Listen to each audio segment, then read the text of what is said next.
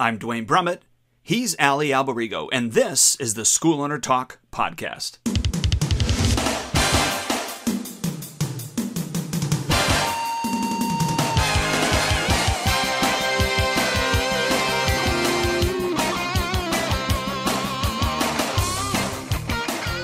Hello again, Dwayne Brummett here with Allie Alberigo, SchoolOwnerTalk.com. Allie, good morning, and welcome to our guest, Mr. John Geysen, as well. So good morning, gentlemen. Good morning. How's it going, man? Good to see you in person. I haven't seen you in a while. John. Oh, yeah. No, absolutely. I thought you were talking with Dwayne. I'm like, no, I see him every Wednesday. We see each other all the time. Well, it has been a while, but it's exciting, right? It totally is. I'm watching you, and I don't know if you remember. And by the way, let me quickly introduce you. So I got a lot of people. I talked about how we met, and I posted it about promoting our show today. And I said, we met on the set of a movie audition that we went to, and we auditioned for the film, had dinner that night, hung out. You and I gravitated towards each other, just chatted. We ended up filming, getting parts in the movie, shooting the film for like 3 weeks on location, had the time of our lives, you and I, the most fun ever. You saved my life once, so that's a cool thing. When we were shooting a scene, Dwayne, I'm driving in a limousine. Like you see always in the movies, I'm hanging out, the door's open. I'm shooting a machine gun. John's inside. You can't see him. He's got me. I'm strapped into like a belt, and he's got a rope or a chain, and he's holding on to me. And the door, the inside of the door falls off. So I like slip, and he yanks me back in the car, saves my life, because we were driving like 35 miles an hour, and they're for effect, they're swerving the vehicle back and forth. So the door's smashing into my ribs. I had like bruised ribs. Anyway, and we're like, holy crap. So he was there for me on that. And then later on, we ended up filming another movie together for 2 weeks in Kentucky or Cleveland, Ohio, where it's like in the backwoods, like filming, and we just had a blast, like hanging out, three of us in a hotel room, and kind of like a college dorm room. It was just so much fun, and we've been buddies for, that goes back 97, I think it was 98. 97, I think was the audition. Yeah, the cutoff, right? The movie, The Cutoff, and then.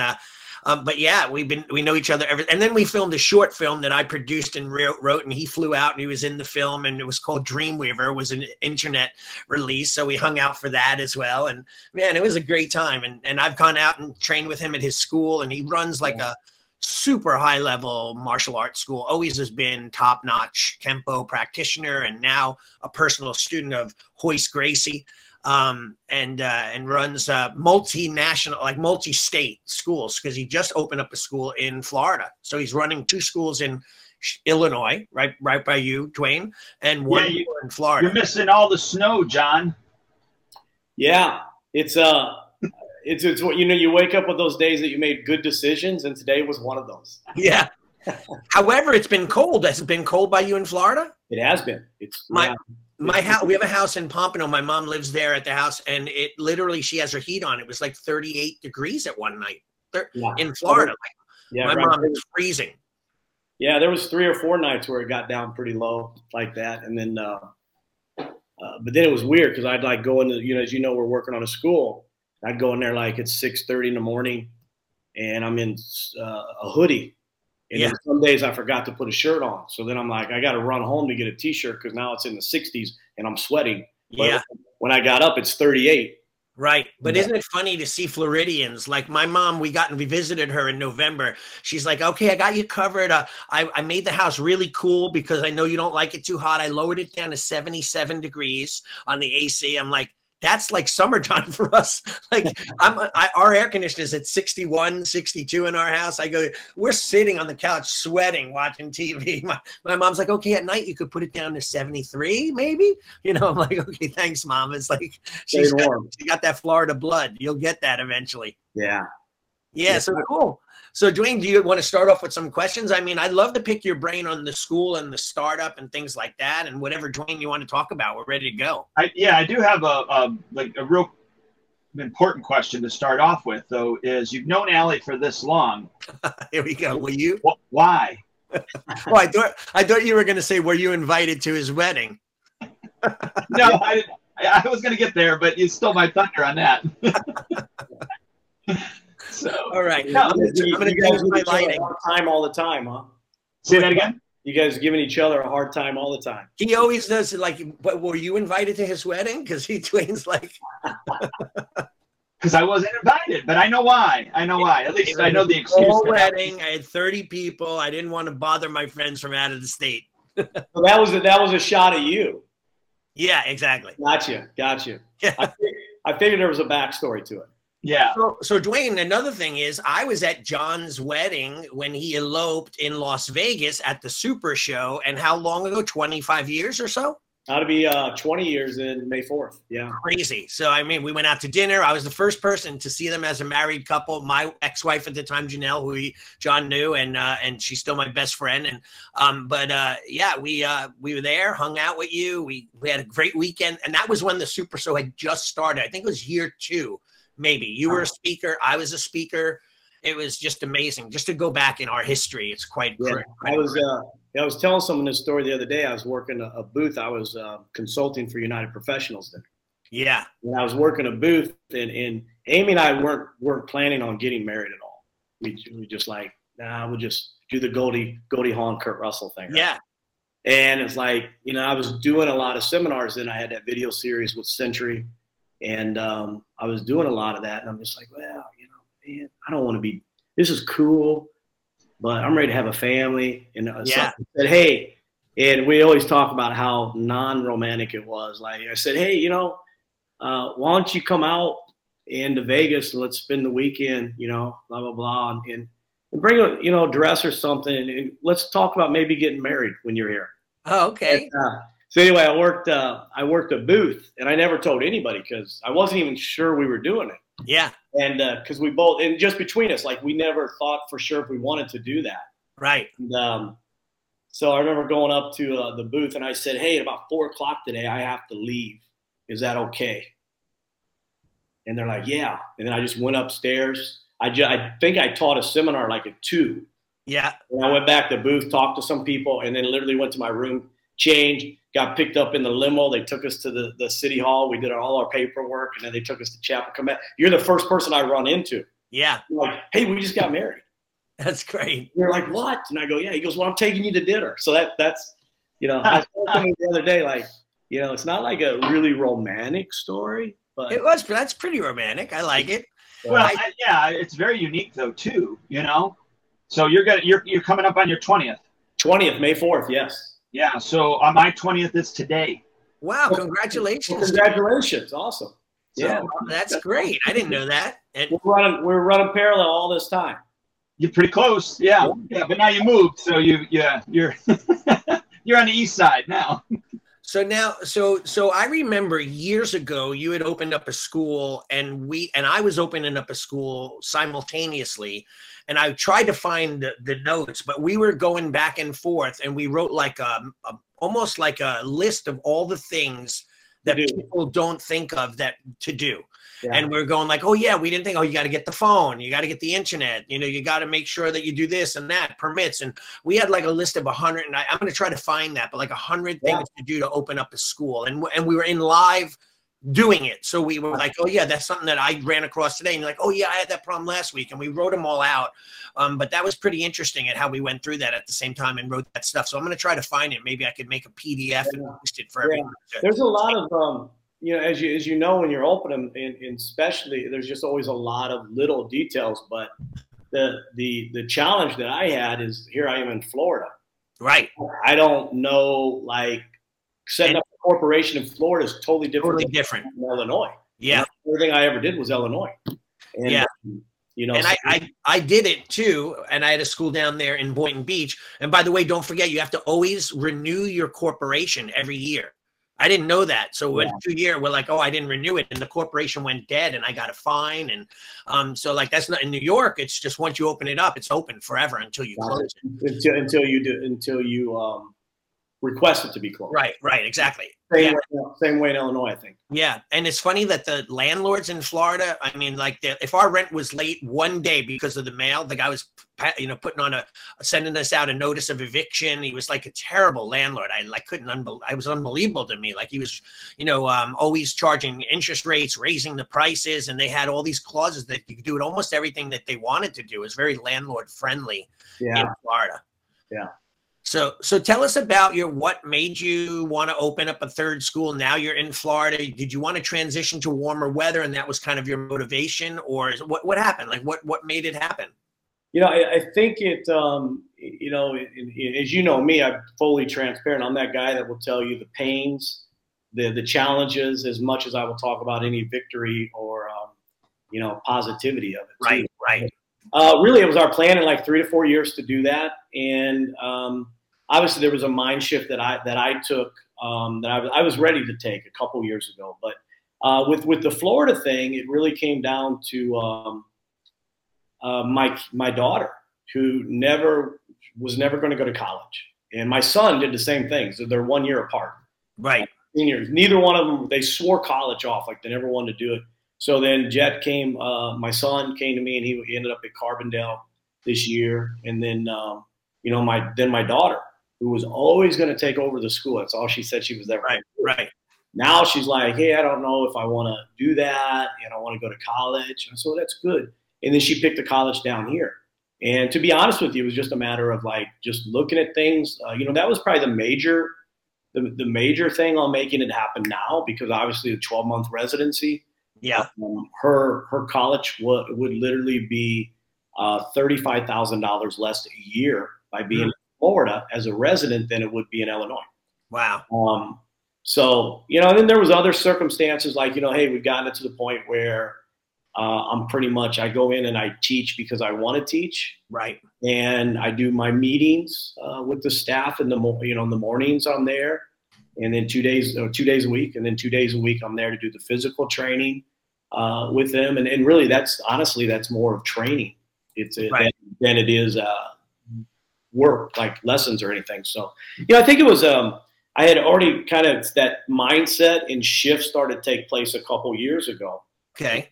That's kind of what made the move now. It was kind of literally we made the decision in seven weeks after my daughter told me that we had signed a lease down here. And we had been coming, as you know, Mike Albenzi, who also at the same time, I've been coming down here doing seminars with him since 97, 98. Yeah. For his school. And then Steve Del Castello's here.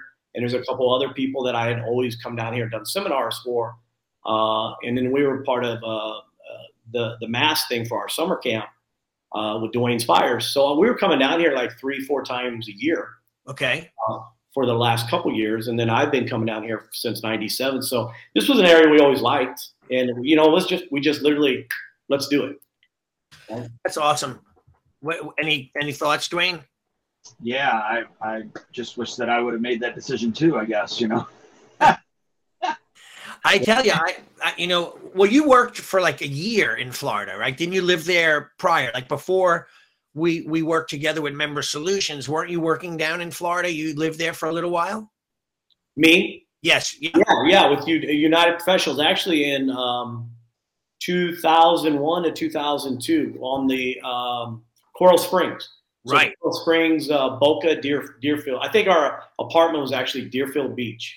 Well, that's where I live. I'm in my house down there is in Pompano, and then Deerfield is literally 15 minutes down the road. But my school was in Boynton, which is a nice area, and Chung Park has a school up there as well. Yeah, I think he's got multiple schools in that area. Yeah, and it was tough running the school. Well, my goal was, hey, listen, if I had a guy, and the guy approached me, put up all the money until the money ran out, and he didn't want to put up any more, and then he wanted to rely on me, and I refused to do it, and then he refused to do some of the work. He was really more like, hey, I'd rather spend time talking on Facebook about why you should join my school than going out and meeting people and doing the legwork. So it was just hard because I'm that kind of guy who wants to get in and do it all. But it was tough because if I'm not there, what could you do? You just got to rely on trying to motivate the person who's in charge. But now that you're there, You're running everything. I see you're doing trial classes. You had a picture of a kid already in the class, and you're signing people up already, and so on. Yeah, we're not even really officially open. I think with just across the country right now, there's so many delays on the shipments and everything, and then too, we've had a couple snags with construction time because we signed the lease. We looked at I think we physically looked at about 13 locations. There was one prior to this that we thought we were going to sign for. Yeah, they did the letter of intent. They accepted it. We did the terms, everything. And then all of a sudden, communication failed, and that was like maybe the week before Thanksgiving. And then nothing happened. So then I started looking for a backup because I'm like, something's got to be going on. Yeah, let's do a backup plan because I just want to get going. Yeah, and we ran across the one that we're in now, and I just went. And the other one, I had a leasing agent. This one, I went ahead and went in and negotiated myself. And the one that we ended up in. But by the time we negotiated, all the terms, taking your time to make sure you negotiate the proper terms and everything, did the demographic studies and everything, obviously, of course, first, then negotiate the terms. By the time we did that, we picked up the key. By the time we got everything signed with the landlord's team, their legal team, we got the key Tuesday at 5 p.m., the Tuesday before Christmas Eve on Friday.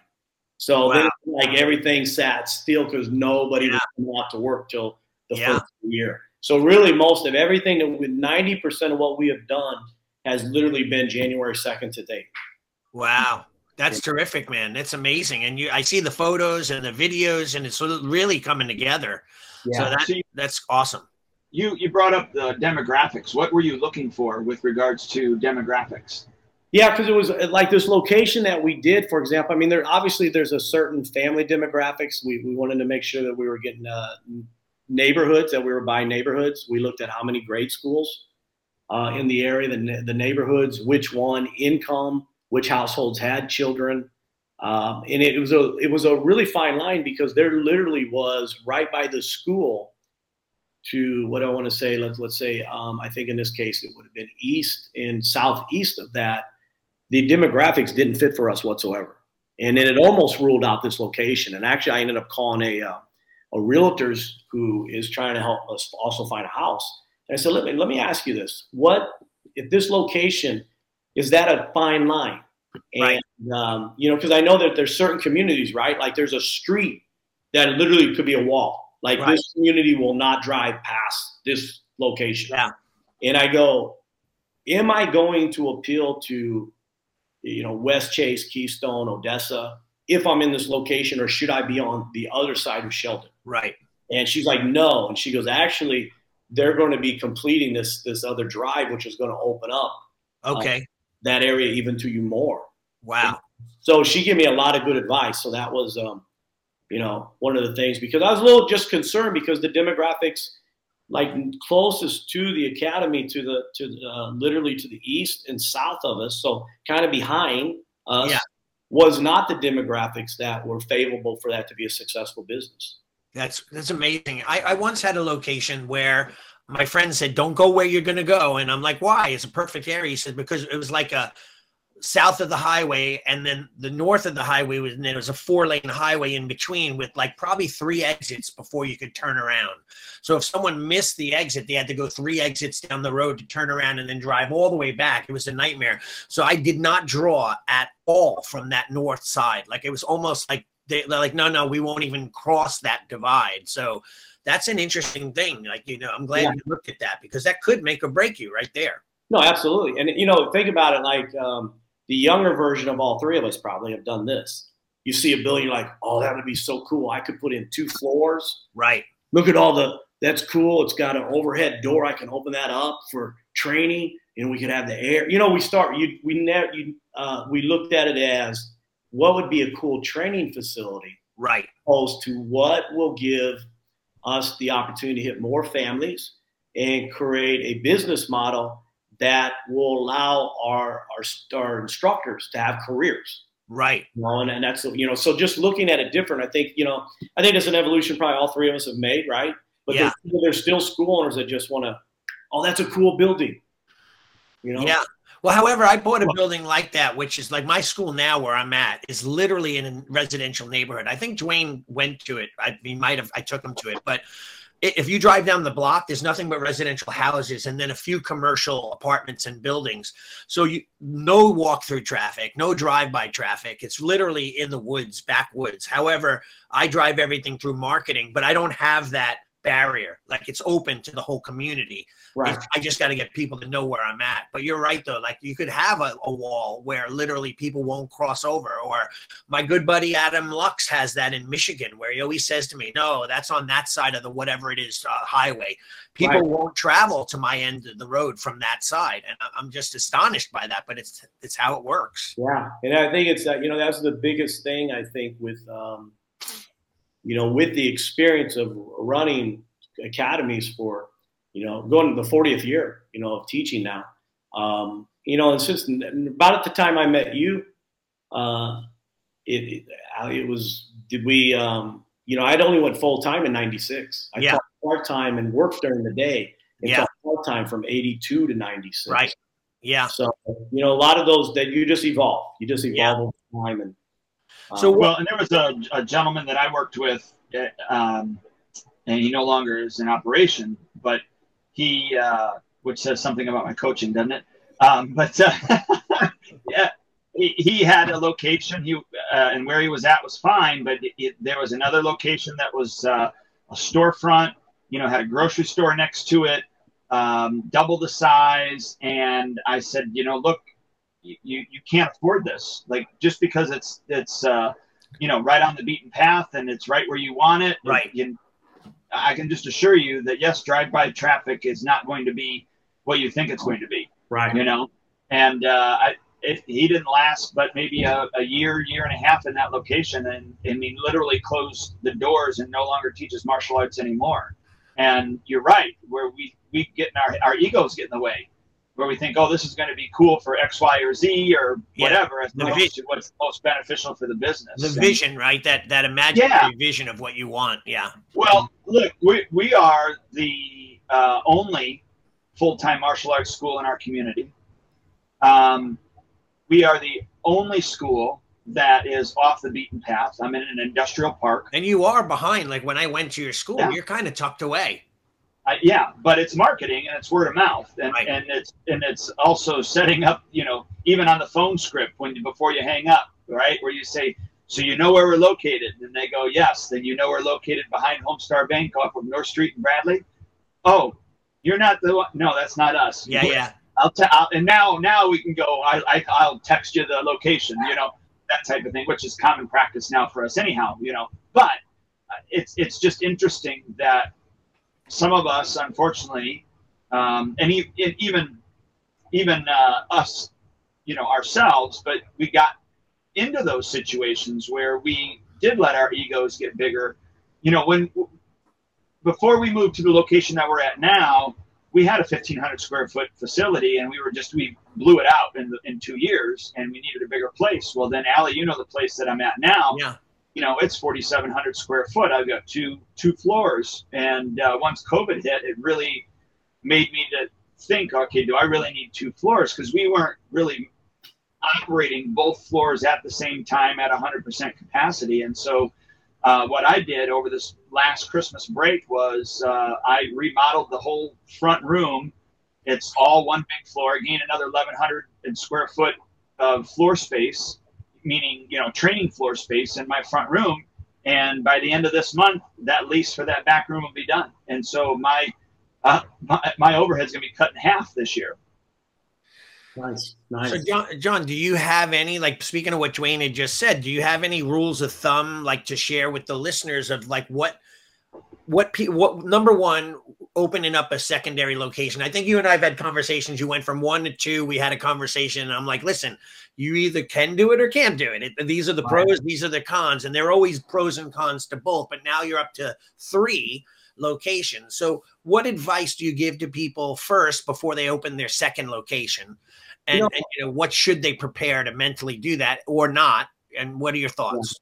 I like how you hit on the mentally, because for me, it was a long you know, it was a different route for me. And I remember like I would talk to people, and, you know, if you talk to like certain consultants in our industry, yeah, they will almost say, you know, you need to have multiple locations. You're still working your location. You don't know what you're doing. Right. And I remember one time I just had to tell a consultant like, hey, listen, I was making 6 figures in 96.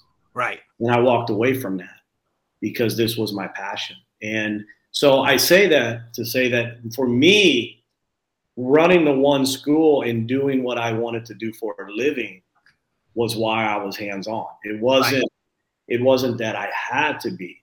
But definitely when I made that decision, I realized there was weaknesses that I had in doing that, you know, and I think, and I say that because if the same information that made me shift was information that maybe 4 or 5 different people had told me, right, and, you know, even yourself would have told me, but I mentally wasn't there yet because I still wanted to run the one location for me. And that's when people say all the time, you know, we ran mega. I mean, we did. I mean, it was never my academy when it was just the one location, never was less than 450 people. It peaked one time at 725 with a fitness thing in it, group with it. So, but I just had to be ready for that. So I think that is a mental, and you know, I heard a guy once say, your numbers are your truth. Right. And when I really reflected on that, it wasn't a numbers as in like finances. It was what our truth. There might be a school owner that just wants to do one location. Right. There might be someone who loves to teach but is not ready to give up. They also love their career. Right. They want to be bivocational. Yeah. And they don't want to be full time. So I think that or there's ones that are working that want to go. And I think so. I think there's levels. And I mean, I've never really thought this out, so I'll just kind of say it. Yeah. I think, you know, you're either going to have to become self-employed. Right. And when you're self-employed, what is it that you're trying to achieve? Do I want 200 students and just do martial arts because I love to teach and I want to be active? Or do I want to become that and eventually train staff? Right. And because there's the next level. Once I start training staff, then things got to be different. But when you train staff for a multiple location and take on maybe that CEO role now, that's a completely different game. Yeah. And I think the biggest change for me was to say, okay, and Hanji Dave Kovar was the one, like just in a friendly conversation in the hallway, because I was ready to hear it. Right.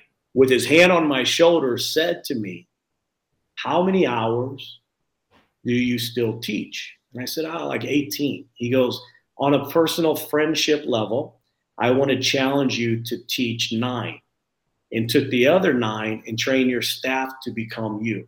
Right. So I still taught 18. I just shifted what I was teaching. So I think that was the big shift. And, you know, so I think it's one is I want to say that I think some school owners, some consultants will almost shame school owners that if you're in your school and you're teaching, you don't know business. No, he knows his heart. Get out of here and listen to your heart. So you can't judge that. And I had that debate with two high level guys that I respected. Yeah. I debated, like, I was making more money than you in 96. So don't tell me I don't know what I'm doing. Yeah, exactly. But I wanted to do that. So I think that's one is you got to know what you want to do. Yeah. Your numbers is your truth. My truth was one location. I wanted to be hands-on. I wanted to do what I do. And now it is, you know, I think the multiple locations, but there was a mind shift that had to happen to that. Oh, and I've done it and failed. Yeah. Because I did not take the time to make it scalable. I could write all the phone scripts and I could do all that, but I never made a shift to make it where I taught you repetitively how to do it. Yeah. You told me a story once, and I always use this story, so I steal it from you, but I give you credit for it, is that you were talking with Hoist Gracie, and Hoist said to you, hey, John, how much do you practice the choke? Something like that. And he said, you know, how much do you teach it? And when the person doesn't get it, do you go over it and over it? And you said, yeah, until they get it right. And then I keep going over it more and more and more. And then he turned to you and said, well, why don't you do that with your staff? Yes. Something like that, right? And absolutely. And that was like big for me because, you know, I run multiple schools, 6 in my area and 4 out of the country. I kind of got out of that thing only because I just wanted to cut back. Like I was at a point I'm 57. Yesterday was my birthday. And I was like, you know, I'm happy where I am now. Like I don't need to have the 3 or 4 locations. Everyone's always asking me, to open up another one. I'm like, hell no. I just closed my headquarters school so I could have one, just because that's where I'm at. Like I'd have no desire to be anywhere else. Well, you combined them. You didn't. Well, exactly. Yeah. And some people wrote, some of my haters were so happy, like, you closed your school. Good for you. You finally got closed down. I'm like, no, I moved all the students to the one location. That's all, you know, but anyway, so what are your thoughts with that? Like I've trained staff and you talk to your blue in the face sometimes. And it's even like with students, Johnny, turn your hand this way and throw the punch this way. And then they look at you, yes, sir. And then you turn around and they're doing it exactly the way you told them not to. So what are some things you could teach people about staffing, like how repetitive training, but there's got to be something more to it to get it to stick, right? So what have you learned about that? Yeah, I really, from that story that I shared with you, is when I just start thinking, okay, this is no different than a technique. Yeah. You know, and how many times do we teach a front kick? Right. Forever. And we don't get mad at the yellow belt because they're not doing the front kick right, you know, after 6 months. Right. You know, from white belt to now yellow belt, you know, 6 months didn't make you any better. Now you're just figuring out how not to fall down as much. Right. But then all of a sudden we show the phone script 1 or 2 times. We're like, what part don't you understand? Right. And you walk away and you're like not doing your job. Yeah. But if you think about it in the sense that, you know, I know the front kick, but does it mean I can pad up and score with the front kick in sparring? Right. Well, when someone calls you, that's an interactive exchange. Maybe they take you off script. Maybe it's a totally different conversation. Yeah. You don't know how to adjust to that. Yeah. So, you know, so it really made me like, okay, we just got to continue doing this. And I think there's staff members that, you know, sometimes too, when you say, hey, we're going to do this again, oh man, I got that down. Well, do we have room for 1% improvement? Right. You know, so I might have it down, but can you do it in your sleep, and can you do it 100% every time? Right. You know, and you know, obviously, I think it's just that training, and then knowing your stats in a sense, not to always know your numbers, but we know, like with us, we know that our program directors are usually, you know, you can go by the general rule of the industry, the 80-20, but we know that our program directors are usually at 86% enrollment conversion. Okay. So when it gets to 80, we know that we're slipping a little. So let's fine tune it. Let's go over. So we'll just like, tell me what you do at this stage. And the other day I just sat with a guy who's doing great. I mean, he signed up 25 people in the Illinois school, and then 10 in the Rochester small town community of school. So I mean, we did 35 enrollments in a month. Right. But he said something to me that this and this, and I go, listen, that is good, but there's something I can do to help you tweak that. Right. It's going to make an improvement. Because there was one person that he lost. He didn't understand why. And I'm not saying that phrase did it. So even like then it's just like, okay, let's tweak that. Because maybe what was the difference between someone who's winning in a tournament and someone that's like a superstar that nobody can touch? Right. Well, it's that 1% difference. Yeah, you know, that's funny. When I tell my tournament kids or team people and I say, you're winning and you're doing great, but when you lose sometimes, don't be upset. The only way you're going to win all the time is by being so far better and outstanding. And that takes a lot of practice. So right now you're kind of on the cusp of winning and losing. But when you're outstanding, there's no denying how good you are, right? Yeah. And I guess it's the same thing with a team, right? You got to have a team that's fully on board, and how do you instill in people the desire to want to be better? Like, have you ever had a staff member? Like I've had people that I go, hey, and before I even hired them, I had a bunch of people and I wouldn't hire them, right? I would say, if I gave you a book to study at home on how to become better at your job, would you do it? And they said, oh, no, only at work. I would read it at work when I'm getting paid, but not at home. And I would never hire them because they had no desire to be better. How do you instill that? How do you make people want to, you know what I mean? Be better at what they do? You know, I don't know if you can. You know, I just told this story too last week. because obviously we're in this new, so there's these conversations pop up in this initial phasing.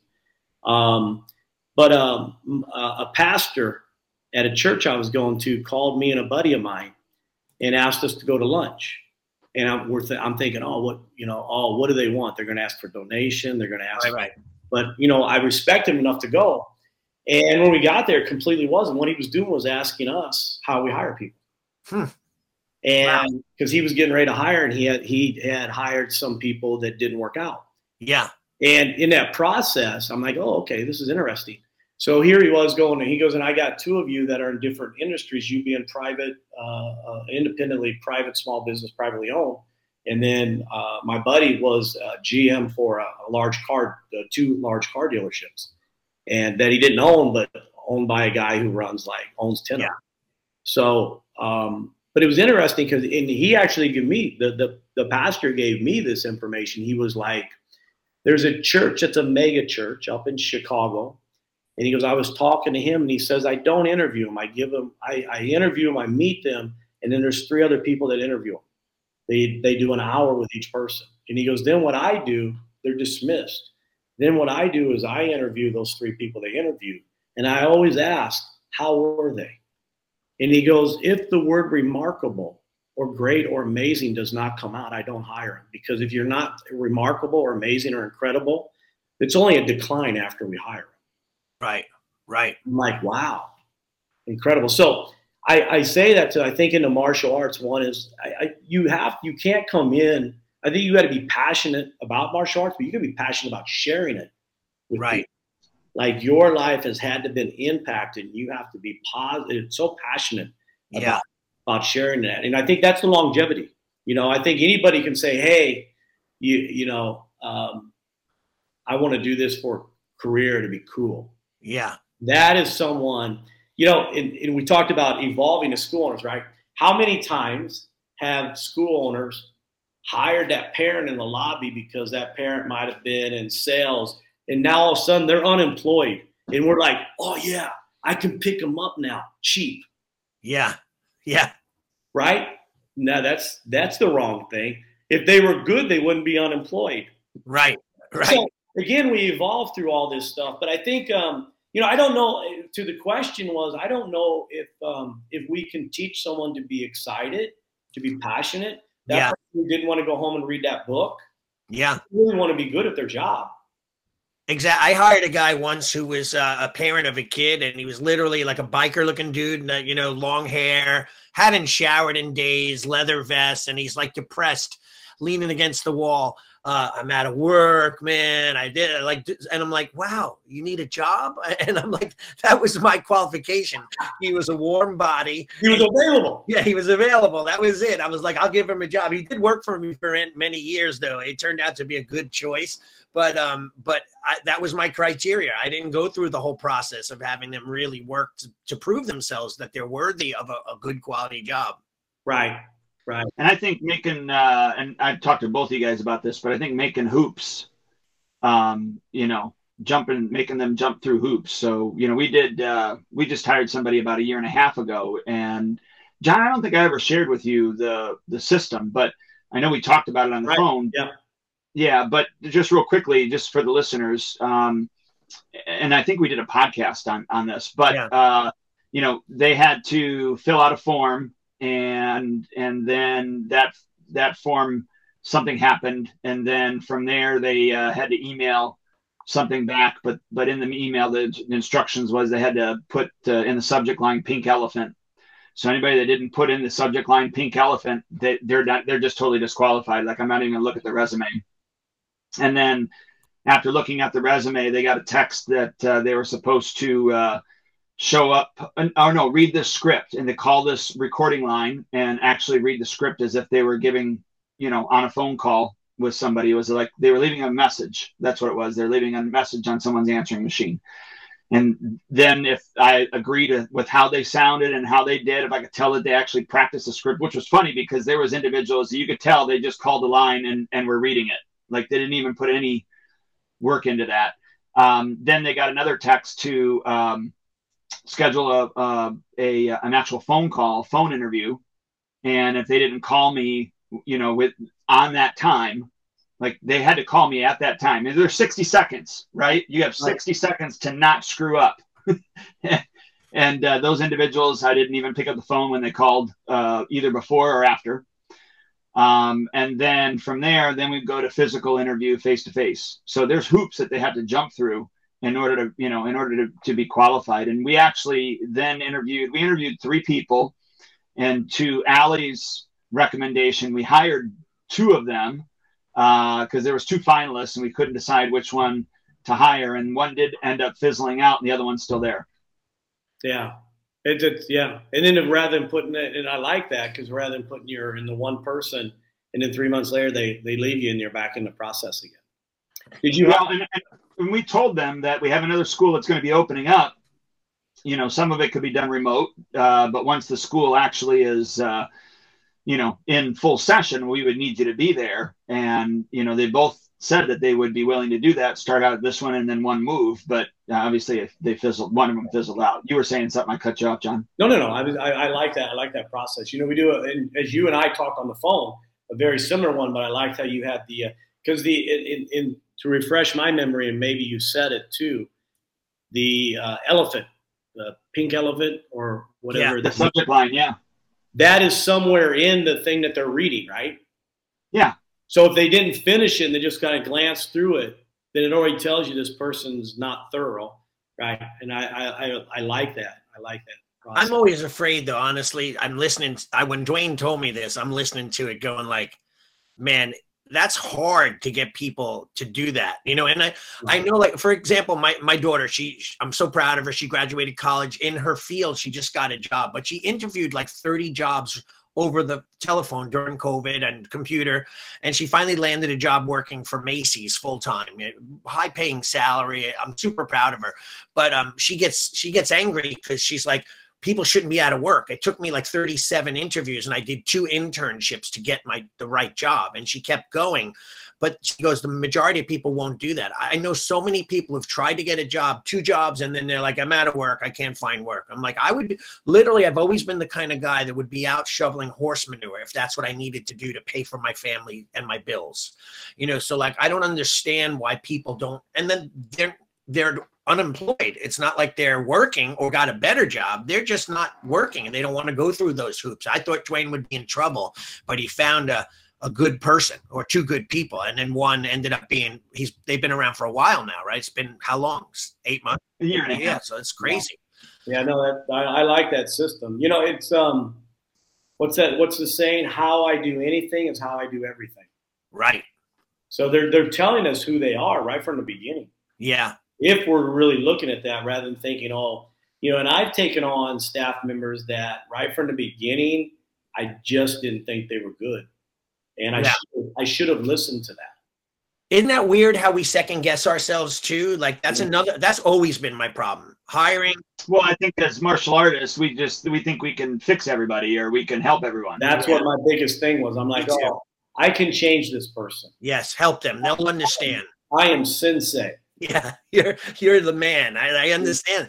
I had that. I once hired a girl, literally within an hour, I walked out of the office, walked back in, and I could see her reduce the screen on the computer. I'm like, what were you on? Nothing. I'm working on typing in what you asked me. And then I walk over, I say, can I get in there? And I click it and boom, it's right on her social media page.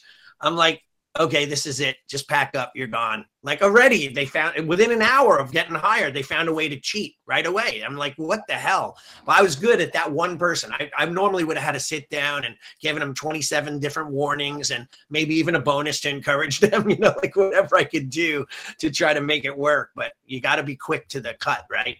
Yeah. Yeah. So knowing what you know now, John, what are you doing differently moving into this new location? Well, it was interesting because down here, I didn't know anybody and I didn't have any staff. And then it was real hard to even hire because what do I promise you? Because I got 0 students right now, which means 0 income, right? Right. And but just knowing the system and I did an interview with 4 people, and we ended up with a really good guy, and that actually ended up being martial art level 2. was phenomenal. And he's worked out really, really well.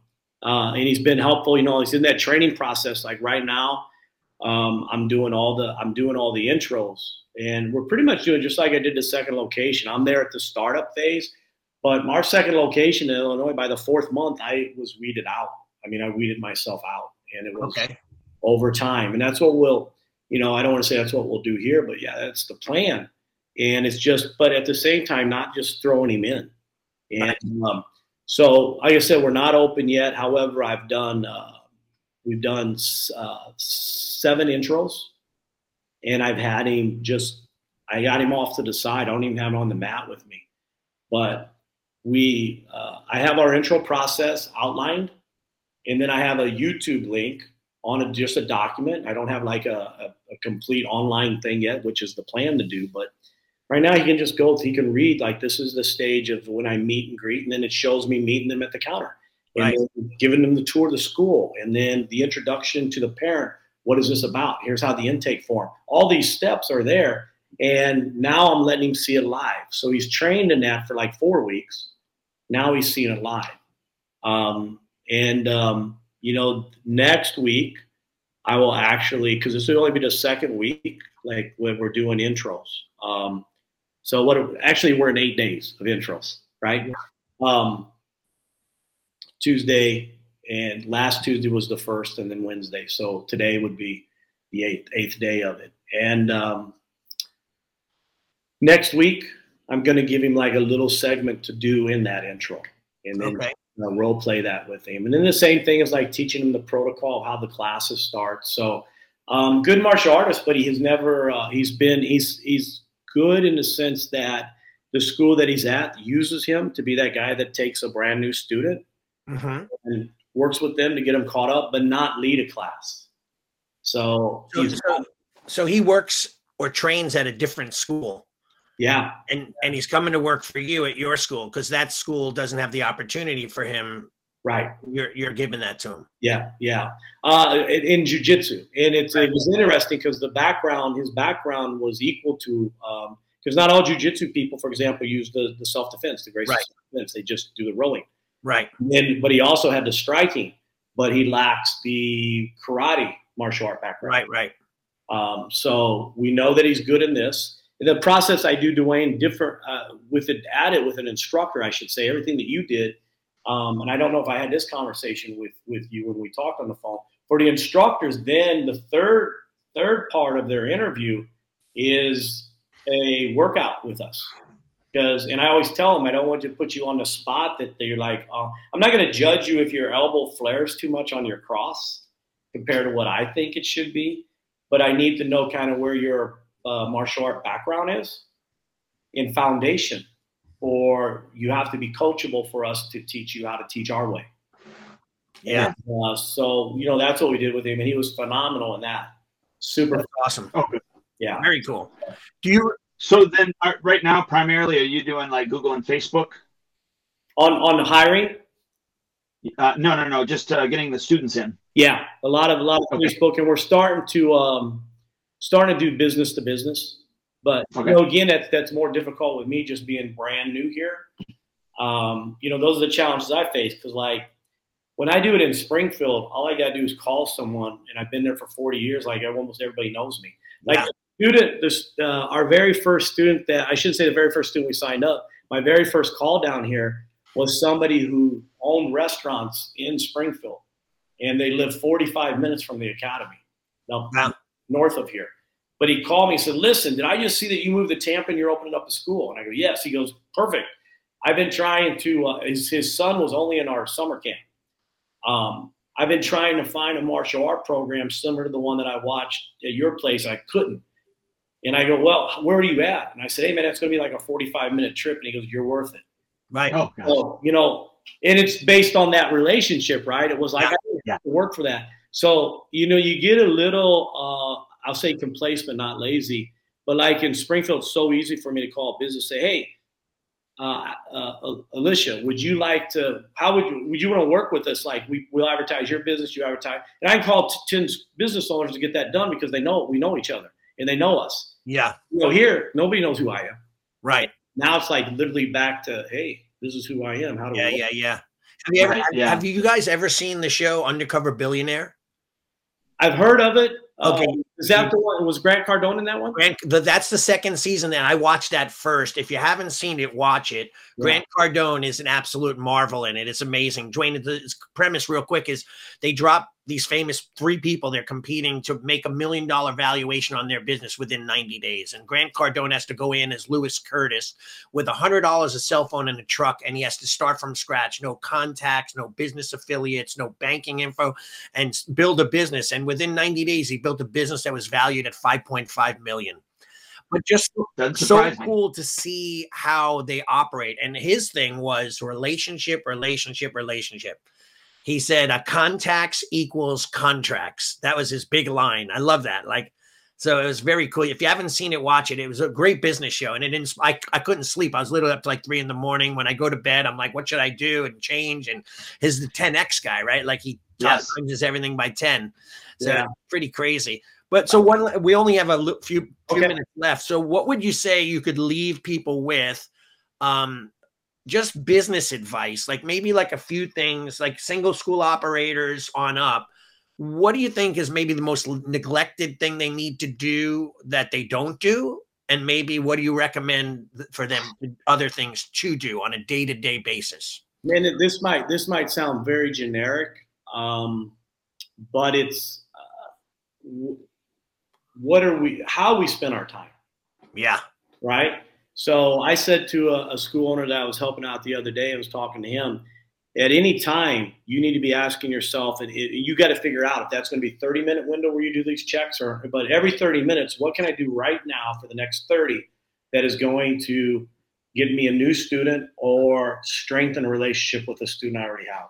And if you do that, all your tasks are going to fall in place. Yeah. As long as you got a task list, right? Yeah. But first you need to know, like, your systems have to be in place. You have to have, how am I going to market? What's my phone procedure? What's my response process to marketing? Worst thing to do is market and have somebody come in. You have no, like, hey man, we got a really cool thing, man. I won a lot of tournaments. Get out of kick high. Yeah. It's going to be fun. That's not a process. Having that walk in, that phone script, and then to the intro, your story, how am I taking the intro to a conversion? You got to have all those things in place, obviously. Right. And then, what's my onboarding process? We establish a 100-day, 90 to 100-day onboarding process that we walk every student through. Yeah. Sometimes we miss that one. Like the first 10, we got all this time, but that's real hard to do at 237th. Mr. 237 didn't get the same attention number to 9 got. Yeah. So you systemize that into place. But, I think it's always, what you just said, Grant Cardone said, we are in the martial art business, but we're in the relationship business. Right. They're believing in us that we can help them with their goal or they wouldn't be there. Yes, yes. So I think it's one is it understands the relationship business, but I think is what, like, when I'm doing, I see so many school owners that, like, okay, man, I just ain't got no leads. Well, get on the phone. Like yesterday, I had to get on the phone because I had 2 cancels. Yeah. I shouldn't say 2 reschedules. Right. They were a week out. Yeah.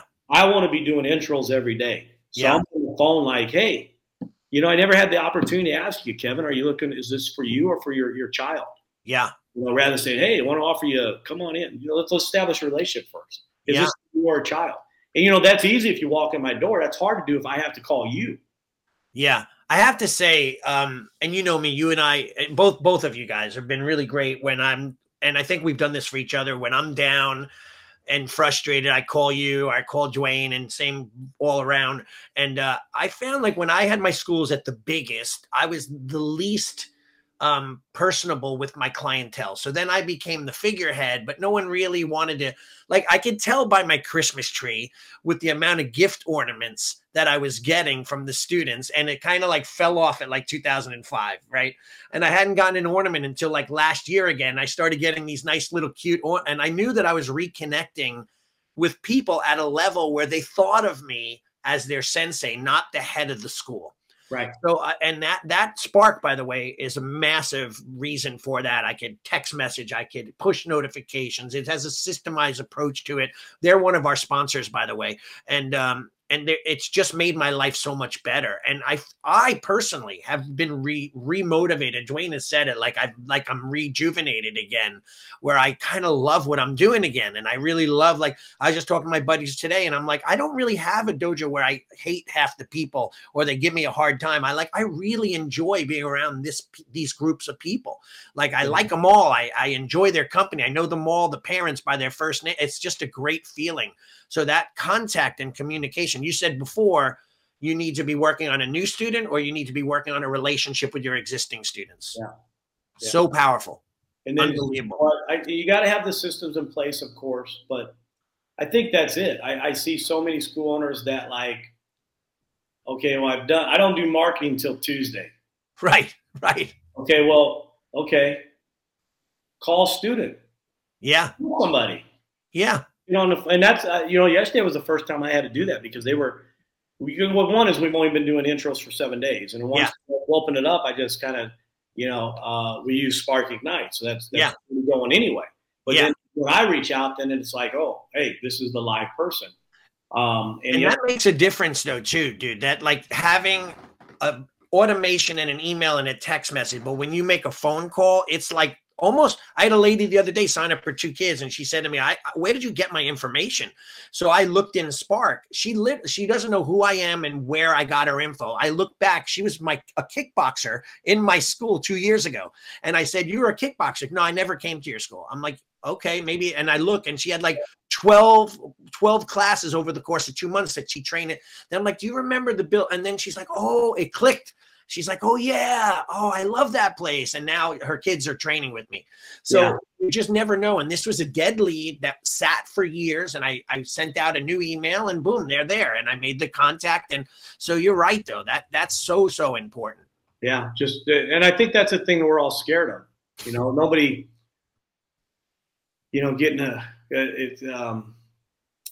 I was telling my wife yesterday, and then Ron was there yesterday, and we were looking at this reception desk, and like the construction crew couldn't get in. So I'm like, I'm gonna put this reception desk together. Yeah. We got this really cool one. And I open up, I'm looking, I go through about 3 boxes before I find the instructions. Yeah. And it's like 5 bags of 400 pieces of bolts and nuts and stuff like that. I go, you know what? I would rather walk through the mall and VI people. And put this desk together. And I don't like VIP people. Yeah. So then I jumped on the phone like, hey, this isn't what I'm meant to do. Yeah, exactly. I jump in. I'm like, you know what? And then the 3 appointments I did, I got on, did 5 phone calls, 2 no answers. The three that I made contact with, they're in. Yeah. That's what they're doing. But yesterday I joke about it. I go, I don't know if I would have done the phone calls, but I didn't want to put the desk together. Yeah. Right. That's true, right? Well, but also that's a higher level paid activity too. I think most school owners would have put the desk together. Well, isn't that interesting though? Like, it's called the low hanging fruit is when I coach people, they do the easiest tasks first. They leave the ones that they're most uncomfortable with, like maybe making phone calls or going and VIPing in a mall. They'll push that off as much as they can, knowing that it's the most important thing, but they always take the easiest job because it's the easiest thing for them to do, like comfortability wise. So I think that's what, sometimes being a school owner, you don't have a boss over your head. You could do whatever you want, wake up and show up at 10 minutes before class starts. That's, I think, the route to failure. I think I've always been too stubborn to let myself just be lazy. Like I always said, what am I doing? I'm sitting here I feel guilty now being in my office during the day. Like I want to do more, but that's just my nature. But a lot of people, owners, I don't think they're capable of driving themselves. I think that's why most of them should have a coach just to hold them accountable, if not for anything more. Yeah. And maybe it could just be the habits too. They don't know what habits they should have. It's to me on that, and that's something I've always done. If I have, I try to do the hardest thing I have to do that day. If I've got some mother who is mad, screaming at my instructors the night before, that's my first phone call of the day. Because then the rest of the day gets easy. Yeah. Swallow the frog first thing after coffee.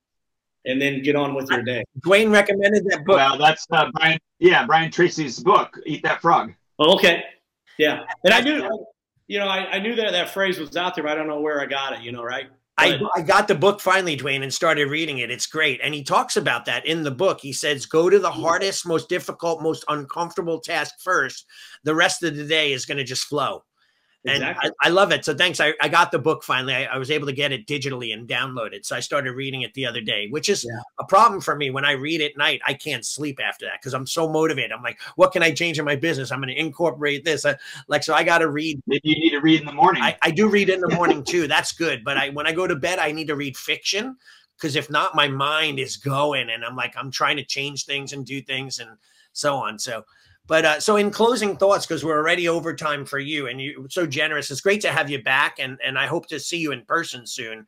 Last time when I was in Florida, we couldn't connect, but we will next time I'm down there. That's a long distance. Like Florida. It is. It's big, right? Chicago to Springfield, we're still 4 hours, right? Yeah, exactly. So it's a long hike, but I'll make my business to come because I visited Chung Park School when I was there. Which is gorgeous, like literally, like when you look at the Taj Mahal of hotels, he's got that school marble and it's just pristine and beautiful. And he's a great guy. I know him for like 35 years. It's crazy since the early Member Solutions APS days.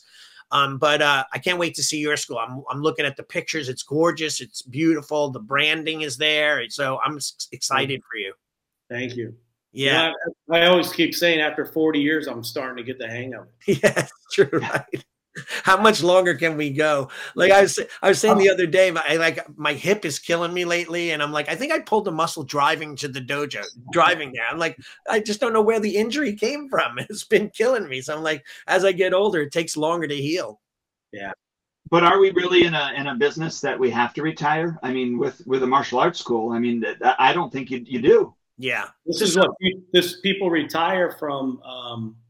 I remember one of my buddies like, man, I got 2 more years on the police department. I can retire and start my school. Yeah. My friend just sold his school, 74 years old, been running his school for 45 years, just sold it. He teaches on Thursday nights as part of his deal of the sale that he can still teach. But he's at that point. I mean, I guess you look at your life and you say, okay, do I want to travel? Like for me, I want to get in an RV with my wife and daughter maybe and go around the country a little bit and then come back and teach. But I don't want to, like you said, Dwayne, have to be forced to be there every day, because then it becomes a job. Yeah, yeah. And John, real quickly before we go, I know that Kovar had said something to you about, going from 18 to 9 with regards to the hours taught. What did that do for you? Like what mental shift did you have? I think I was at the time where I wanted to do that, right? Like if he'd have said that same thing to me 2 years earlier, I'd been like, oh, no, I'm good because I'm still there. But I think I was at that point, like I wanted to do that. And I took that. So it was a huge thing. One, it made me embrace where I was like a straddling the line. I knew I wanted to do it. But how do I do it? And it was just like he gave me like just to challenge this to do that. So it was a huge thing. You asked earlier, like, what was the reason of getting to Tampa? And this is a totally, completely different. I look at it as a challenge. If I get up and I train 4 to 5 mornings a week myself physically in the martial arts, rolling with guys half my age. But I love that. And so I think I've embraced this whole challenge thing. And getting down here made me have to get out of my comfort zone. And in addition to that, it was like, I think I peaked in Illinois. I think there was only so much I could do in Central Illinois. There was never going to be 3, 4, 5 academies in that type of commute, because to get to the next one, you got to be an hour away. And that's hard to do. But here I felt like that I could do that. So I made a comment. Ron asked me, like, what's the goal? And I said, I'm gonna be 60 this year. And I go, I haven't hit my potential yet. I know there's more for me to do. And so I think that's, I was in that mind shift that in order for me to do what I need to do and hit my potential, I'm past the one school doing what I want to do now. It's like, let's impact more lives and do things and create careers, literally. Because nobody, I think right now, if you're in this industry as an instructor, You have more options to you. When I started, Allie, you and I talked about this in '97. When I started, none of my instructors, nobody I knew personally was doing this as a career. They all were bivocational. And everybody told me you can't do it. Right. You can't do it. And, now it's like you can do it and you can have retirement. You can have health care. You can make a great living. Yeah. Things, our industry is just at a good time for young people coming up. It really is. Absolutely. Well, we appreciate you taking time out of your day, sir. So good luck with everything, and we'll be in touch if that's okay. Have you back on before the end of the year. Love to, always, and I appreciate it. It was like Allie and I were talking yesterday. I think I wrote you and wished you happy birthday. Yes. Then we had a conversation like 3 or 4 back and forth, and it was like, hey, dude, what about being on the show? When? Yeah. Tomorrow. Okay, good. Well, why don't we do this? Why don't we kind of set an idea about like in 4 months so we could see the progress of where you've been. And and if you can, you're a member of our page, which is the School Owner Talk page on Facebook. Maybe post some of your development. I think we have 1,000 members almost or close to it. I think they'd love to see it going, and how you're doing it. And it would be great for the listeners and school owners to see the potential if they really did what they needed to do. Sure. Love it. All right, dude. Have a great day. All right. Thank you, guys. Have a good day. Thanks for having me on. Good seeing you, Duane. I'll talk to you soon. All right. Sounds good. I just want to remind everybody to go to schoolownertalk.com. And again, there's a whole mess of stuff that's on there that you can take care of all of your martial arts wants and needs by going to schoolownertalk.com. We thank our sponsors, and Allie and John, we obviously thank you guys for being on the podcast today. Everybody have a great day. Thank you for joining us for another episode of Martial Arts School Owner Talk podcast. This would not be possible if it weren't for the support of our amazing sponsors. Please check out Elite Insights for all your website needs. LeadHunterMedia.com, your online digital marketer and content provider. Academy Kings BJJ Growth Consulting and Management Group at GrowMyAcademy.com. SparkMembership.com, hands down the best martial arts software for school owner management on the planet. GetKarateStudents.com, a martial arts growth consulting company for all your systems. AddHealthCoaching.com, helping school owners create a whole nother revenue stream for their school. We will see you next time.